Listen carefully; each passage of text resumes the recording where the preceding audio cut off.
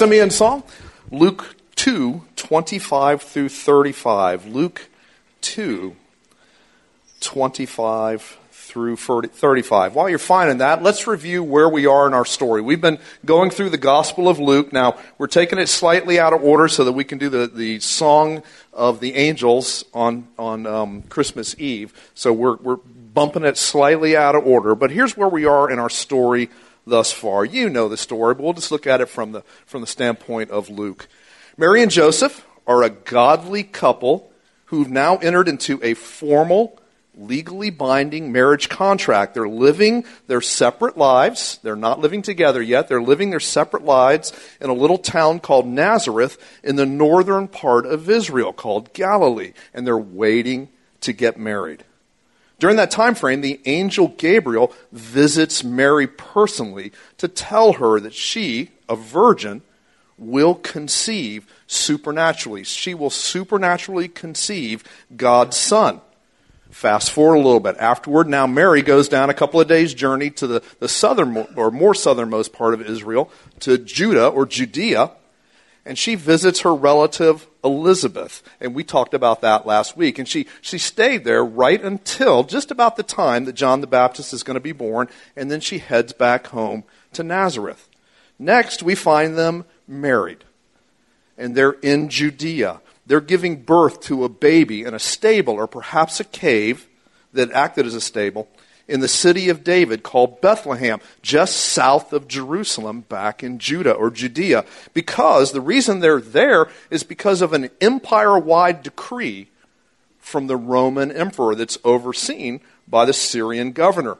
They're now visited by shepherds, and these shepherds, as you know, have just encountered angels. Now, the shepherds were working, you can think of them as working class, perennially, ritually unclean dudes. So they're working class. Because of what they do, they're normally unclean ritually. They're tough guys, and they're engaged in the profession that, according to who you read, some people would say, well, it's a good biblical profession. I mean, David was a shepherd. Abraham, Isaac, Jacob. But in the currency then, some people would say that shepherds were low on the totem pole of witness list folks. They were not the most reliable witnesses, and God chose them to be a primary source of witnessing to the Savior's birth. Now, regardless if they were or they weren't, they'd seen the angels, and they'd believed what the angels proclaimed to them, and they're now there at the manger to see for themselves, and they proceed then to tell others after the fact. This little baby boy now, fast forward 7 days to the 8th day, he's circumcised on the 8th day because the parents are following the law of Moses. They are good, Orthodox, devout Jews. And they really do love God. As we learned in Romans, there was the true remnant within ethnic Judaism, and they are a good representation of that. So per Genesis and Leviticus, they are circumcising this baby boy, and they're going to give him the name. You can hear the echo of John now, John the Baptist naming. They're going to give him the name that Mary was told by Gabriel to give the boy, Jesus, meaning the Lord saves. That's his name. The Lord saves. Now, fast forward a little over a month, and we find them now going up to Jerusalem. They always go up to Jerusalem because Jerusalem's on a hill. So you have to go up to Jerusalem to fulfill all the purification requirements of Leviticus. And because they're not well-to-do, they offer either 2 turtle doves, we don't know, or 2 pigeons instead of a lamb. Now, in today's economy, 2 turtle doves are about $80. A lamb is a whole lot more. So they're a working class, perhaps even poor couple, and they're having to do that. And the law allowed them to take either the working class or poor, or if you're more wealthy, the lamb.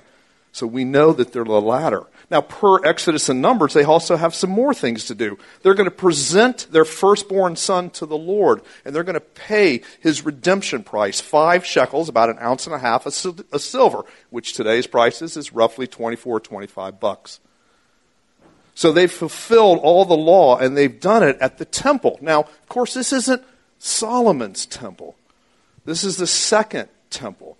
Solomon's temple was destroyed by the Babylonians. But this one was built, we're going to be going through the book of Ezra soon, and it's built during that time. So in their day, just backwards, about 500 years before Christ is when this temple was built. But about 20 years before Christ, Herod the Great had expanded and renovated much of the temple area. Now, it's funny because Herod the Great was a client king. He was a Roman client king. He wasn't even a Jew, a full Jew. And we've got to see how God's working through pagan and Jewish alike. No matter what the plans of man are, God overrules these plans and performs his deeds. Mary and Joseph are just busy. They don't know what's going on. I mean, they've experienced a lot, needless to say, but they're just busy going about their business. They're being obedient to God by following the Mosaic law. And then they supernaturally just happen to run in.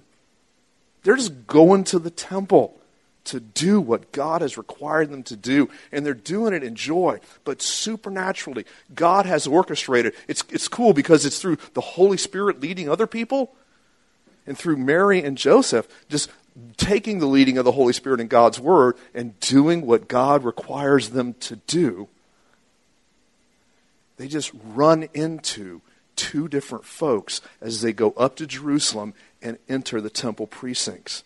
Now, both of these people, like Mary and Joseph, are folks with impeccable piety. They represent true Israel. And both are apparently under the direct guidance of the Holy Spirit. And they'll testify to the central place of Christ in God's redemptive plan. Today, we're going to talk about just one of them, Simeon. So that's insert the text here. But let's push forward a little bit.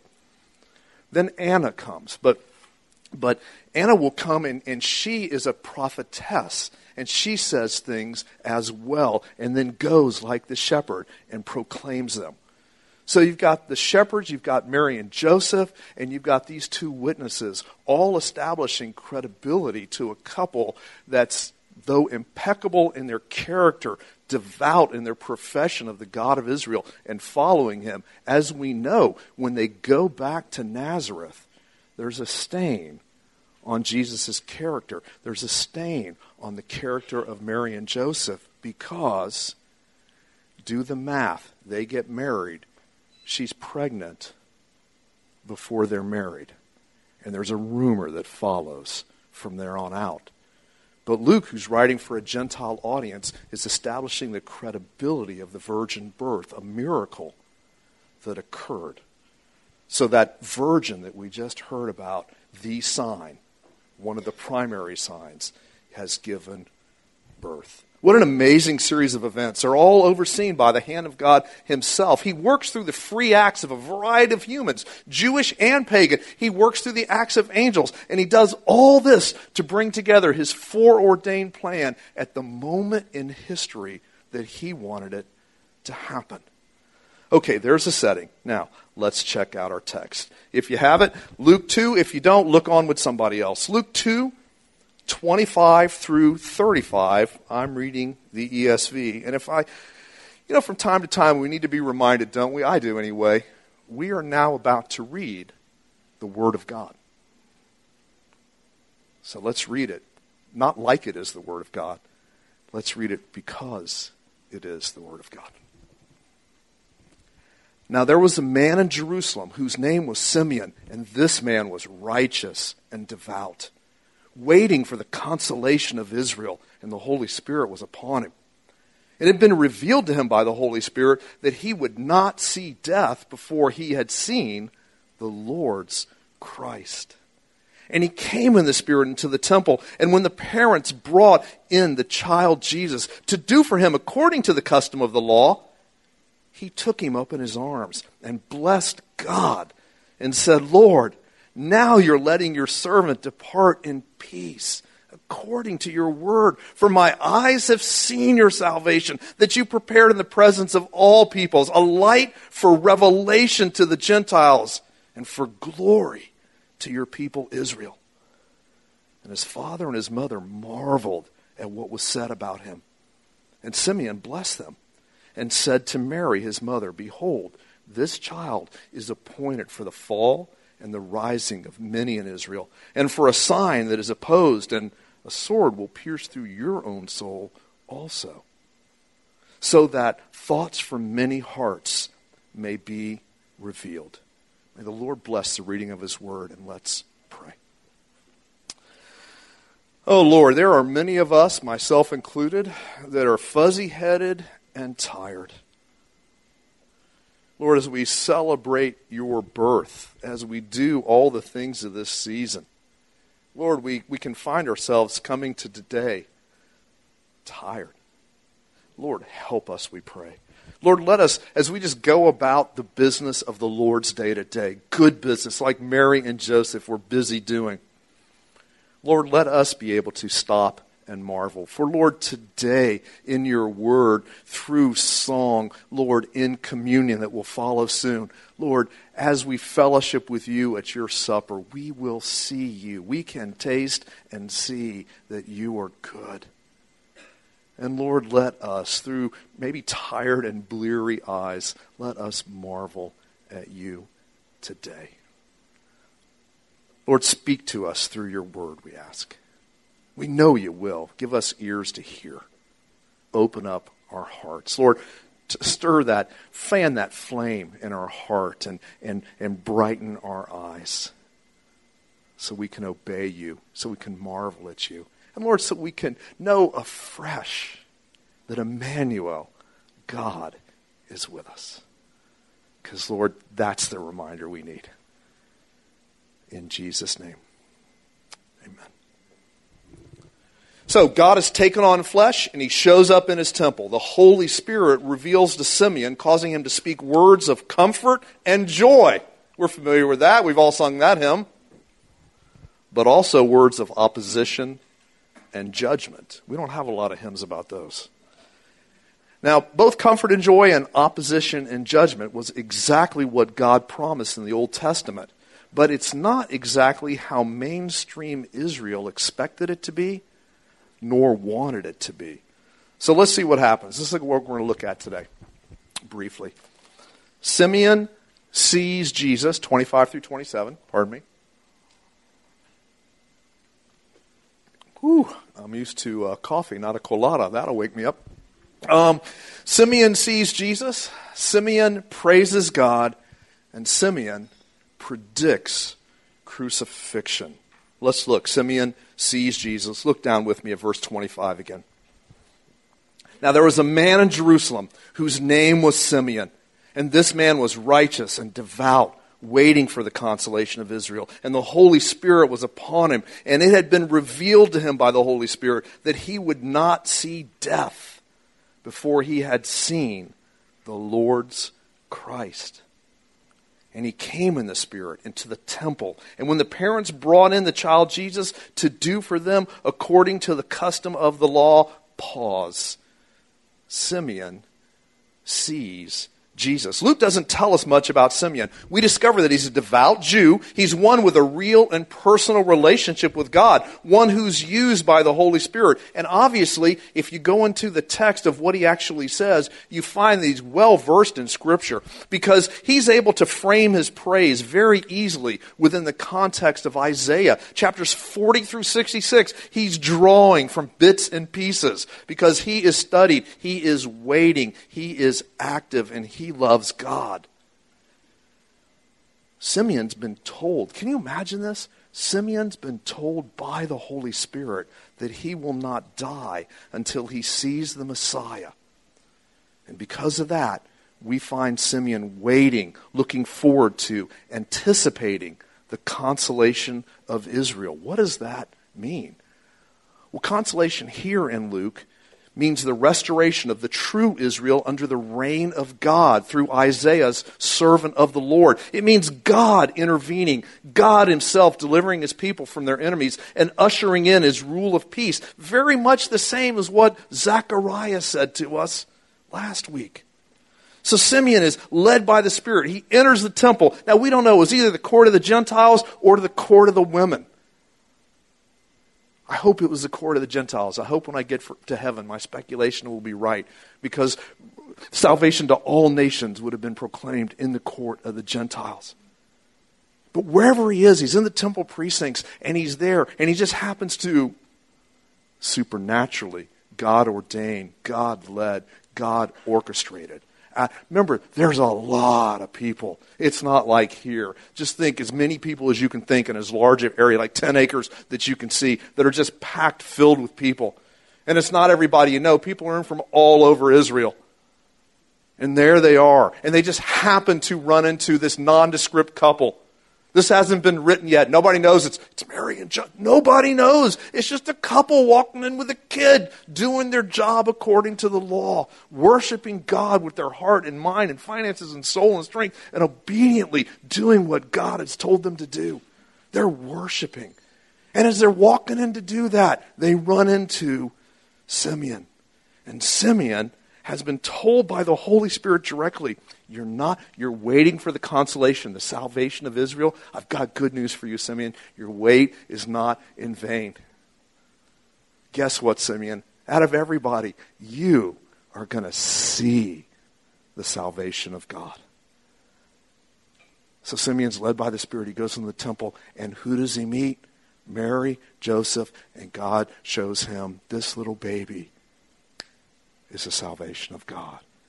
He sees the very salvation of God. He looks upon the consolation of Israel. He sees Abraham, all the promises made. He looks at better. There's a second Adam. He is aware that more kingly than David, David's greater son. He knows all these scriptures. Oh, Ezekiel and Elijah and all the prophets know the prophet of God, greater than Moses, is here. A new Exodus. The consolation of Israel. The salvation of God is this little baby.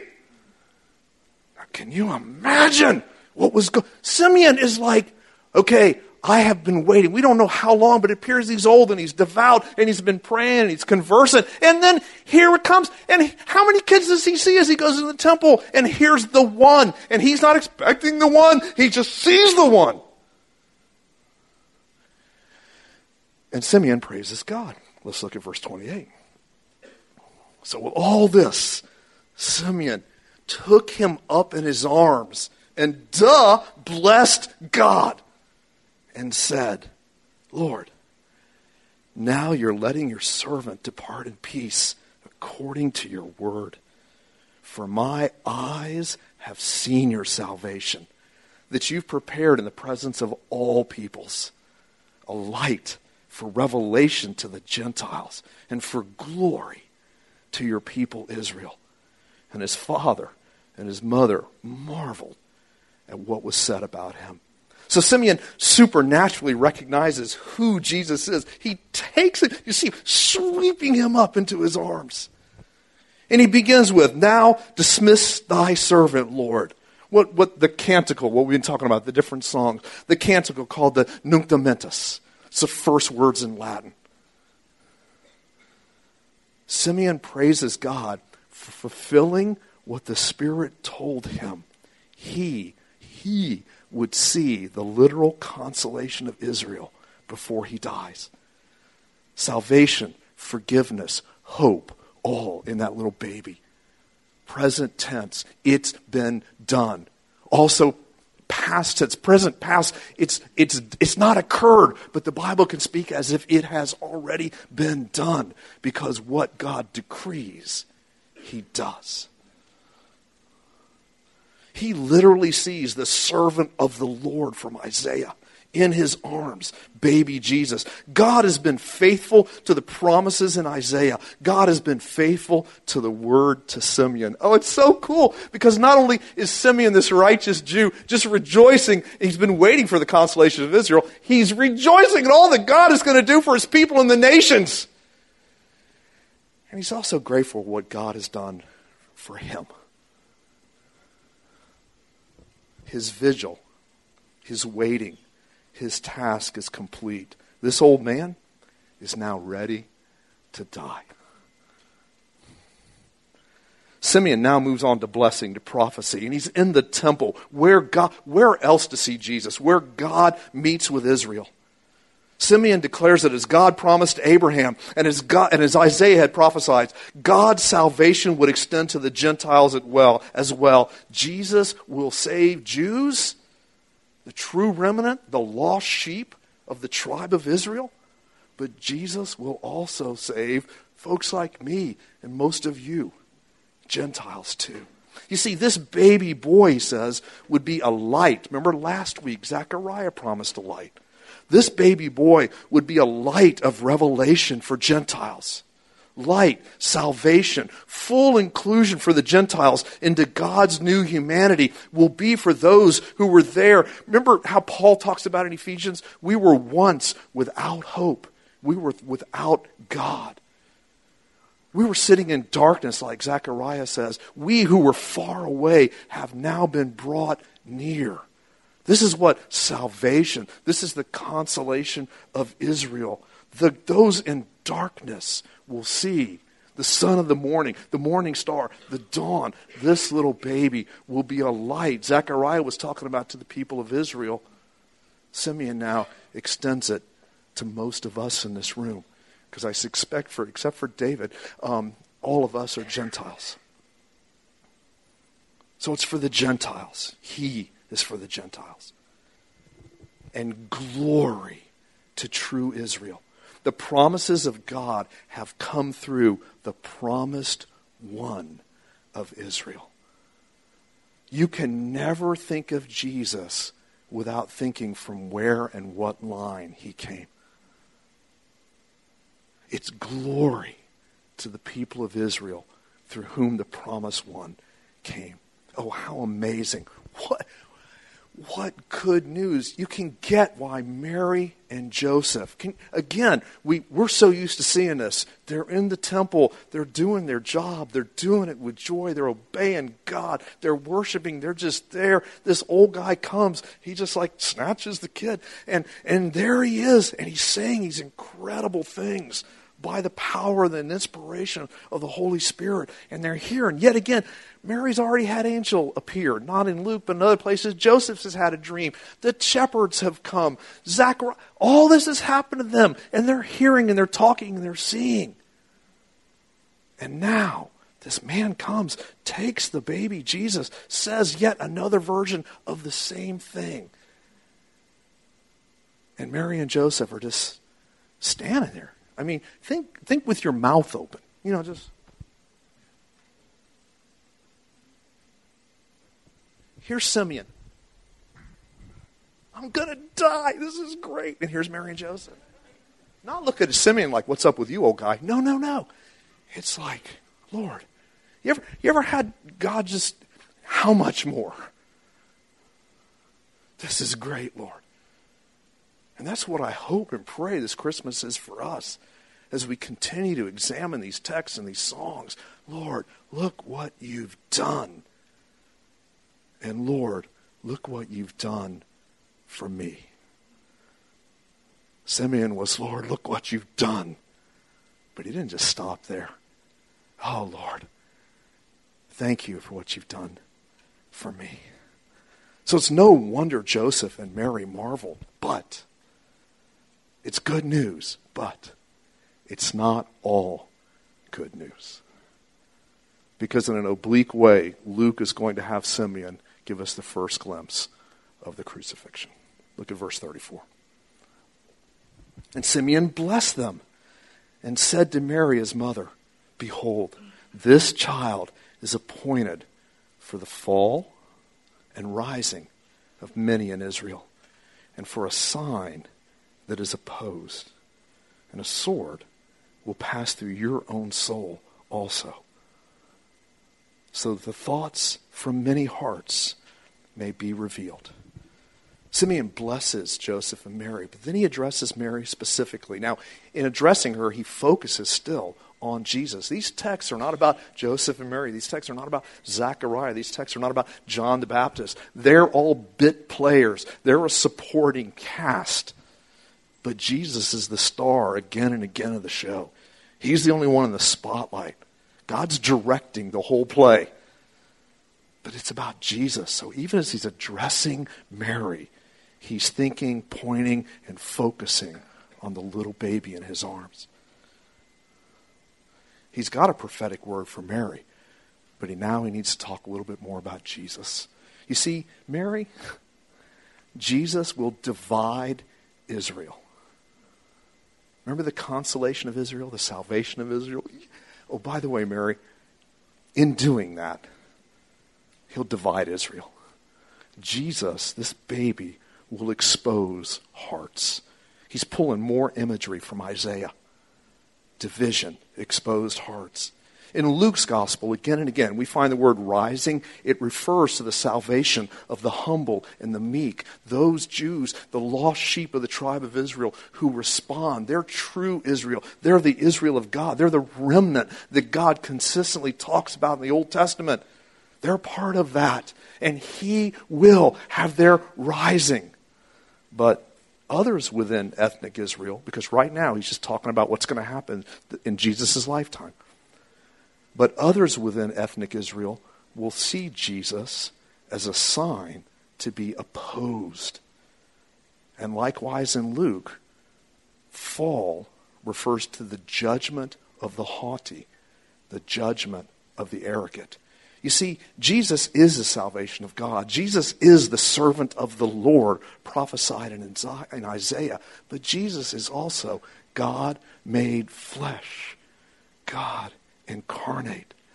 So if you oppose Jesus, you reveal your true stance to God. He's the stone of stumbling, remember, in Romans that we talked about. And this opposition that he's talking, this division, the downside of this division, this rejection. Remember, before Jesus was resurrected, even all of Mary's other children, she had more children after Jesus. She was a virgin here, but not afterward. So Joseph's kids, they rejected their brother as well. Now that changed. But they rejected their brother initially too. And it's forecasting that this rejection will eventually result in his crucifixion. So this opposition and rejection that will result in crucifixion will be a serious and significant source of pain for Mary. Don't you see God's grand plan? And then he takes the time to speak to people individually. God's grand plan of which we're part of. And then, by the way, Simeon. See? God's grand plan. By the way, Mary, I know you're a mom. You're just flesh and blood. Let me give you a warning. See, God cares for everyone. God saves the elect. He's the consolation of Israel. If you put your trust in your faith and you turn towards Christ and you repent of living your own life and you believe in what he's accomplished on Calvary for us, if you trust him, you're part of the children of Israel, the true Israel. You're into the new humanity, different metaphors throughout the New Testament. You are part of all of that. Oh, yes! But guess what? God came for you personally and individually too. Oh, together the church is the temple. I get that of God. But you know what? You too individually, the Holy Spirit resides in. So this Christmas, let's look at all he's done. Let's marvel. Marvel at all he's done. But then also take the time to say, you did that for me. You know those times when your devotional life may stink because you're so busy celebrating the birth of Christ? You know those times when you're singing about supernatural joy and peace and you're fighting in the car? You know those times. It's Christmas. Ho, ho, ho. Some of us are like, can this be over? And yet we know intuitively there's something wrong with that. Here's the good news. He's come for you, to bring you peace and joy. If you're not following Christ, he's come to invite you to do that and to warn you with dark words of judgment. Here's our takeaway. God is in complete control of the smallest of details. This verse shows us that. God is in complete control. And he's also in complete control of the unexpected tragedies of life. Do you think Mary was wanting to go to a stable? Do you think Joseph was all over coming down from Nazareth, going down to Bethlehem? They don't have a lot of money, and now the emperor has decreed, and the Roman governor in Syria, a Syrian, has said this is what Jews must do. There's a rich history about the temple and these players here. And the government has said, and God works through the acts of humanity. Things we agree with, things we don't agree with. God still works. Oh, he's in charge of the day of our death. Simeon's like, I can be released from my assignment. God's in charge of world affairs. The Romans were just the last of a group of nations prophesied in the Old Testament. We have work to do to pray, but we do not have to be afraid that somehow ISIS or resurgence of communism or the blockade or pick whatever is thinking your head, whether or not you have cancer or disease or what about your relatives who aren't saved, what about this? And I just don't even feel like a Christian right now because I fought with my wife the whole way. Okay, good. Repent. Good. Next. I'm not being cavalier. Repent, but move on. You're part of this grand plan. And he also came for you. You can trust him with these details. Number 2, ordinary obedience matters as much as supernatural stuff. I mean, I would have really loved to have been Simeon. Hey, Jim, you're not going to die. That would have been pretty awesome. But last time I checked, Mary and Joseph had a pretty supernatural time as they were just paying $25 to redeem their son because that's what you do because of the law in Exodus. Mary and Joseph probably weren't feeling terribly spiritual when they were buying those 2 turtle doves to take care of her discharges after birth that needed to be purified 33 days later. Ooh. No, they were being holy as unto the Lord. And guess what? God used that obedience to make all that happen. Little obedience matters. And then last but not least, and Zeke and ushers, you can start getting ready. Jesus was born to die. And that's what we're about to celebrate. Jesus was born to die.